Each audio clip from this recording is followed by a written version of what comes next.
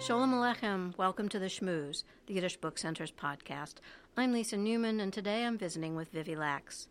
Vivi is a social and cultural historian, Yiddishist, and associate research fellow at Birkbeck, University of London. She is the author of Making Multimedia in the Classroom and has written articles on education and Jewish history. She's also the author of the recently published Whitechapel Noise, Jewish Immigrant Life in Yiddish Song and Verse, London, 1884 to 1914. Welcome, Vivi. Hi, it's lovely to be here. Thank you so much for taking time to visit, and I know it's a lot later there than it is here. Yes, late evening. Yeah. So, I have to ask, what led you in the direction of telling this story? And were you interested in the music or the telling of the immigrant life in London's East End, and the music became a lens? How did it all come about? Well, I think it came about because I was singing songs with a klezmer band. I was singing Yiddish songs, and I went to a talk about a few songs about London, and it was a song collector called Derek Reed, and he was giving a talk in a folk music institution here, and I just thought that's really fascinating, and I took them away with me, and then went, why don't I do one of these with the band? And what I realized was that they told stories. They told different stories to Yiddish folk songs, which is what I've been doing before, because when you start finding out that they have bits about London history in it and English history, they give a very sort of specific view into what we know about the immigrant population in London. So I ended up doing a bit of a search and going to old age homes and talking to people and trying to find anyone who knew any songs about London. And in the end, I had like about 15, and I thought that this is great material to do a PhD on. So I went to people and I said, I've got 15 songs about London in Yiddish, and I think they're really interesting. And they went, it's not quite enough material for a PhD. But eventually, when I did convince someone who was actually very interested in having this as a PhD, and I started the research, I found 400 texts, which were basically coupletten, rhyming couplets, and they were a big mixture of stuff, and they all told another little bit of this kaleidoscope of a story about London, and about London before the First World War. I mean, I stopped in 1914 because if you got 400 within 30 years, I just thought, it's going to be unmanageable. I mean, as it was, I had to cut it down from 400 to 100. How hard was it to find them? Well, what happened was as soon as I started looking, I realized it wasn't really very hard at all, because Morris Vinchevsky, who's a well-known character sort of to Yiddishists, who's one of the sweatshop poets and was called the Zayda of Jewish socialism, was a poet and was writing material, and he was writing in London. He came to London in 1879, and he lived in London for 15 years, and in that time he wrote lots of stuff that then became very famous. And so to look for that material, all I needed to do was open the newspapers, the Polnische Jidl and the Arbeiter Freund. And the thing about researching in Yiddish, I mean, if you were going through reading every article, that would be quite hard to find something. But when you're looking for poetry, it stands out on the page, which is, of course, one of the reasons that it's accessible and it was used by the socialists, because of its accessibility. So they were very easy to find, sort of physically. And then when I started looking at other material, and of course, then I also knew about the songs, because the songs were what I had found. And apart from the song that I found by Vinchevsky, there were musical songs. So then I started looking at where were musical songs published, and of course David Mazower has a lovely private collection, and he had collected some song sheets, and as part of his collection he also had fragments from various song booklets, And I thought, well, this is really fascinating. You know, these London communities started collecting these London songs in London booklets. And so I looked at, there's a fantastic book by Leonard Prager called Yiddish Culture in Britain. And then he started listing every single song that was ever published, either in a song sheet or a songbook or listed. He hadn't seen all of them, but he'd seen lists of them. And then following up those leads led me to the National Library of Israel in Jerusalem, and a little bit to YIVO, and the British Library, and then private collectors, and all of these little leads just led to this massive archive of stuff. All about London. Well, they really do tell a story of Yiddish culture in London's East End, and it's a rich history which you tell so well. I mean, certainly I come to this with no former, sort of understanding of what this all entailed, and you do a great job of mapping out this story. I wonder if you can provide a little bit of a snapshot of what's to be gleaned here. Well, I think that there's some fabulous Anglo-Jewish histories that have been written that are really useful, interesting, very detailed, and that gave me a fantastic background and understanding to Anglo-Jewish history and the history of the immigrants. But there was hardly any use of Yiddish sources at all. So I sort of knew that as soon as we got into Yiddish sources, there was going to be something special there, because it was hidden. But what I was particularly interested in is popular culture, because in popular culture, that's what people are. They're just writing a song for that season in the music hall, or they're just writing a poem for that edition of the paper, and then it's gone. And I think the ephemeral nature of it, the fact that it's not being written for posterity, it's just being written for a specific time, that is what gives you a real sense of what people are talking about, what's important to them, what are they arguing about, what are they crying about. So you get extraordinary material. So if I go back to Winchevsky, he wrote a series of ballads about children in poverty, and he wrote in his memoirs that he was writing about this rancid, all-pervading poverty that he saw around him in London. And they are really beautiful and very sad snapshots of children working and trying to make a living, and a little girl in Cornhill, which is London's business district, running around going, "Coif metches, sir, 2 boxes a penny the pair." And so this combination of this like Yiddish and English put together, which sometimes got called Cockney Yiddish, sort of slang of the East End, and it's very evocative. And you've got this little girl in an area where he describes also all the business people running around, and this huge statue that had been erected a couple of years before, and she's standing beside it, and it's sort of transposing this little tiny child with this big stone statue and its poverty and affluence. And he does this a lot. He creates these images that are very strong and really sit in your mind, and that he really wanted people to empathize with that situation and for them to worry about their own children. And his whole push was for the workers to become engaged with politics by engaging with his poetry.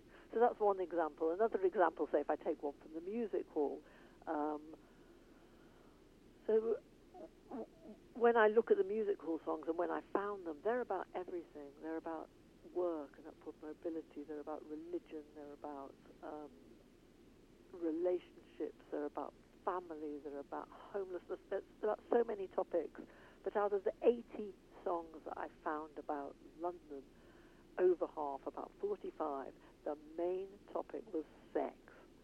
And it was like sex before marriage, in marriage, outside of marriage, extramarital, unfaithful, teenage pregnancy. It was just all this stuff that came up, and it was all about like creating comic scenarios of people jumping in and out of windows and like being found in bed with someone else. And you're there going, hang on a second, this is 1903, and I've got all this crazy stuff going on in these songs. And if I give you one example, which is quite startling one, is there's a song called "Vus gehst nicht daheim, Sora Gittel," which is "Won't you come home, Sora Gittel?" And it's the story of a man looking rather pathetic and trying to get his wife to come home, and she's out in Regent Street, and she's out in Regent Street in pubs. She's seen kissing a goy in a pub, and you're there going, this is extraordinary material. I mean, like, why on the Yiddish musical stage are they there laughing at a man who's looking rather silly, trying to get his wife to come home, who's out gallivanting in Regent Street? And then you start sort of like delving into the layers, and you go, well, why Regent Street? And Regent Street was known, it was a notorious area, and it was notorious for the fact that it was full of prostitutes. So you're saying, okay, so now he is referencing specifically a place that was known as where men would be going to try and find women for sex. And there were cartoons about that in the English press, and it was known. So he's using a reference point. So now we're saying, okay, this is a song about a Jewish man trying to get his wife, Sora Gittel, a really sort of old world name, to come home, and she's out with prostitutes in Regent Street. What is it trying to say? And do you want me to keep going? Yeah, because I found this fascinating. I was going to attach the word love and try to make it a little bit more veiled, but it was very sexual and explicit. And keep going. So then you say, well, okay, so on the top of this this song sheet, it says to be sung to the tune of "Won't You Come Home, Bill Bailey." And "Won't You Come Home, Bill Bailey" is a ragtime tune that was a pop song of the time. But that song was a woman trying to get her husband to come home, who was out gallivanting with other women and gambling. So it's completely switching it. It's just like turned the genders around. And then you say, well, why has it done this? So what does it say about the immigrant experience? And I guess what it says is that it's really hard for men. They're in Eastern Europe and they're struggling to support their families, so they go as economic migrants over to England, and they're in England and they still can't support their families, and so they're struggling. Their wife has to work for hours as well, and maybe they take in a lodger as well. So they're doing everything they can to support themselves. But for the man of the house, he's feeling really like that he can't maintain that role, and that it's in question, and it's a huge identity problem. And then he goes to the musical, and he sees on the stage of the musical someone who is in such a worse situation than him. That, he thinks he's got it bad, but this man's really got it bad because his wife's gone off and is running and doing this and that and the other. So there's a real, cathartic element of it, and it just tells us something very poignant about then what's happening in the community. They do speak to, I think, sort of the broader cultural issues that these immigrants faced and challenges of acculturation. And also, it's interesting when you describe that, Vivi, you imagine that it gives this gentleman in the audience permission to say, oh, okay, it's not just me. Yeah. You also write about code switching of language, and I'd love to hear your thoughts on that. Well, I think that, there's a sort of paradox about it, because one of the overarching themes of the book is how these texts that are written in Yiddish are a force for Anglicization. That is, they're really pushing people to become involved in English culture and to ground themselves in England, so that they're not immigrants anymore, but they're actually English Jews. And it sort of seems a paradox that you're using Yiddish as a way to become English. And one of the ways that it does that is the Yiddish becomes inclusive of a lot of English words, so which sort of tend to get called Anglicisms. So you'll have a line like there's an immigrant who comes to England and he says he is bavelkomd. In this case, it's bavelkomd mit a fight. So he's welcomed with a fight. But the words bavelkomd and fight are English words. And the word fight is to rhyme with gate, or gate in another pronunciation. And so having these words in sort of is mimicking what people were talking in the East End, and no doubt in the Lower East Side as well, and other Yiddish diasporas. But it's mimicking what it sounds like in the East End, but it's also pushing people to engage with Englishness. I mean, there's a lot of different Anglicisms that are used. Some of them are done like that, where there are good Yiddish words and they're using English words. Other ones are where there are no Yiddish words. So, for example, in the sweating industry, which it means the sweatshops, in London they were called workshops, there was what was called the busy season and the slack season. And in Yiddish, that's busy Zeit, and sleck Zeit, or even busy time and sleck time. So they're taking over words because there aren't any. They're not sort of trying to recreate a Yiddish word for it.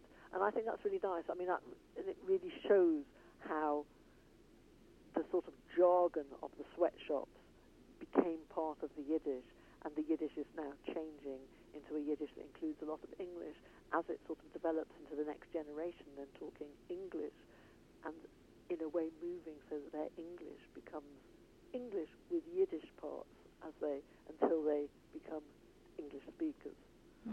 And what place do you think these music halls and theater played in daily life? Sorry, what was the place of the music hall? I mean, you talk about a lot of different scenarios for people who would drop in and others who would spend many hours there, etc. Can you talk about how this figured into community and how it figured into the immigrant life? Well, the Yiddish theatre was quite developed at this time. I mean, it was obviously they had people coming from the States, and they had homegrown actors as well, and people would come from Eastern Europe, and there was a whole circuit that Yiddish actors would be doing, and they'd be doing that on the Yiddish theatre stage. But the Yiddish theatre was, even though some of that might have been called shunt rather derogatively, even that was not what a lot of people wanted when they were tired. They just needed something that was simple entertainment and was cheap. And the music hall really fitted into that because it was pennies rather than shillings, you know, and it was different things all the time, and it was pop songs. So you'd hear a pop song, you can go and buy the song sheet for a penny, and you could take it home and you could sing it with your pals. And it was the entertainment of the time that was changing constantly. I mean, hence so many songs, not just the 80 that I mentioned about London, but there were hundreds of songs that were being sung on the music hall stage. So I think it was a very important place. It was an important place for people to meet each other.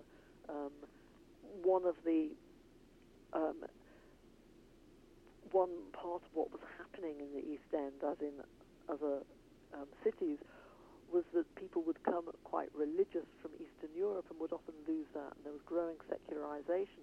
And what happened with that is that people lost the place to have their marriages arranged, or their families got more fragmented. And so going to the music hall was also a place to meet people. It became, and which is why, you know, when people talk about the theatre and they laugh at the fact that the Yiddish theatre was always noisy and people were eating and they were laughing and they were talking to each other. But of course they were, because that was the place which was their club. That was the place that, you know, they could do that.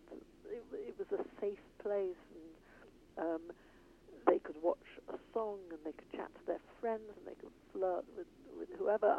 so I think that it held a very important role for however long it sort of existed there in the East End of London. I loved reading that in your book. You have these little vignettes, and you think, oh, of course. And they were just quite charming and very illustrative of what happened within the music hall.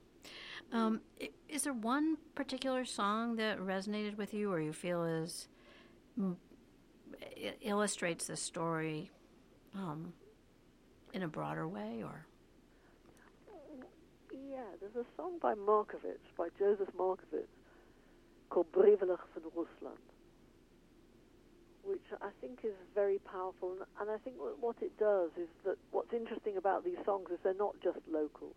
So this is a song that mentions London, and it's about a woman who's in Eastern Europe, and her husband comes over to London and disappears into London and leaves her. So she is an abandoned wife, and she's writing him letters, and we're hearing these letters. We're hearing her getting more and more angry with her husband, and that she is there with no one to help her, no way of finding another breadwinner. She can't get a divorce from him because he has to give her a get, and she's really in it's a very moving song, and it is illustrative of not just the situation in London, but of course a situation that happened across the Yiddish-speaking world as people men were leaving their families to go and find work and to send them back money, and then sometimes they didn't. They just disappeared and saw it as an opportunity to go. And this is sort of also the transnational nature of these songs, that the songs are, they're not just about one local experience, they're about a whole series of experiences that all sorts of people can relate to. And in that way, then, this song could get taken over. Markovits writes it in London. Oops, sorry. I'm just going to get bongs from the clock. You might have to cut this out. Oh, wait a minute. It's okay. So, I mean, Markovits might be writing that about London, but in fact, that's going to have just as strong resonances in Chicago or Buenos Aires. I mean, everyone is going to know situations. The situation for abandoned wives, I mean, was particularly, poignant, and people would really have felt that. Everyone would have known someone. I mean, there was a little, there was a fabulous journal called Der Bloffer, which is a bit like Private Eye. I don't actually know what you have in the States, but it's a satirical journal which aims to point out hypocrisy. And one of the columns that it has in it was called Der Bloffer Lachs, which is the bluffer, stronger than the English bluffer. It means sort of like the cheat or the deceiver, laughs. And it was all these little stories, little vignettes of areas of hypocrisy that were happening in the community, and the bluffer are laughing at them. And one of the areas that it draws out is that this man is getting married, and he's coming to the chuppah, and at the chuppah, under the chuppah, the family of his wife that he's abandoned in Eastern Europe comes along and brings his wife. And so I think that, and then the bluffer is there going, ha, ha, ha, ha, ha. And I think that that's sort of very indicative. So what you get is you get a song like the Markovits song, and then you get another poem written sort of about the bluffer laughing at that type of hypocrisy. And so you see that this isn't just one isolated thing that's being written about. It's actually being written about over and over again, so that this is a real debate and an issue for discussion that's happening in London. And although the Anglo-Jewish historians might have written about this, what we see is the emotion and the feeling and the mechanisms of how things are being debated and how things are a real part of the discourse of the time. And so it's a mixture, very moving and very fascinating, and it was a fabulous journey. I can only imagine what it was like to sort of immerse yourself in this. And one really quick last question about that. Were you surprised how it all unfolded? I was, I think, over 3 years into my 4-year PhD, going, I'm not quite sure of the structure of all this. I mean, because there was so much material and the overlaps were big, and so to try and then say, okay, let's really structure this in a way that can make sense to a reader, I could have structured it completely differently. I could have done something on work and upward mobility, and something on gambling, and something on anti-Semitism. I mean, there were so many other themes that were emerging, and there were 300 texts I didn't use. So, and this is only the coupletten, so there's a huge amount there.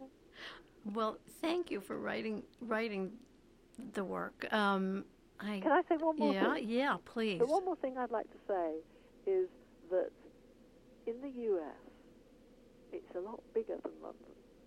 You've got a lot more Yiddishists who know Yiddish a lot better than me. And you've got a lot more academic Yiddishists. And this hasn't been done with the New York material. And it has been fantastically collected by James Pepler, who's just managed to find all these wonderful songs about America and life in America and immigrants. So some of the work's been done, and I just think, I really hope that this inspires someone to do something similar.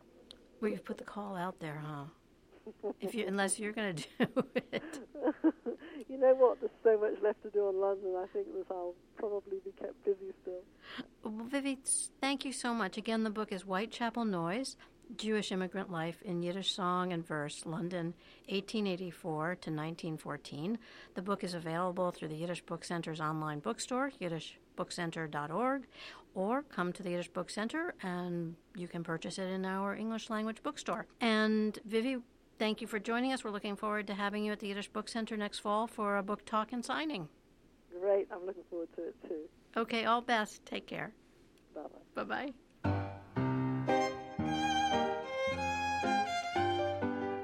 You've been listening to The Schmooze, a production of the Yiddish Book Center in Amherst, Massachusetts. My name is Michael Yashinsky, Education Specialist at the Yiddish Book Center.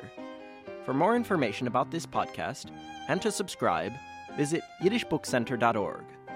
While you're there, I recommend listening to episode 16, Lisa Newman's 2012 conversation with Aaron Lansky and graphic designer Alex Isley, who created the Yiddish Book Center's logo, the adorable, smiling goat, Ziggy.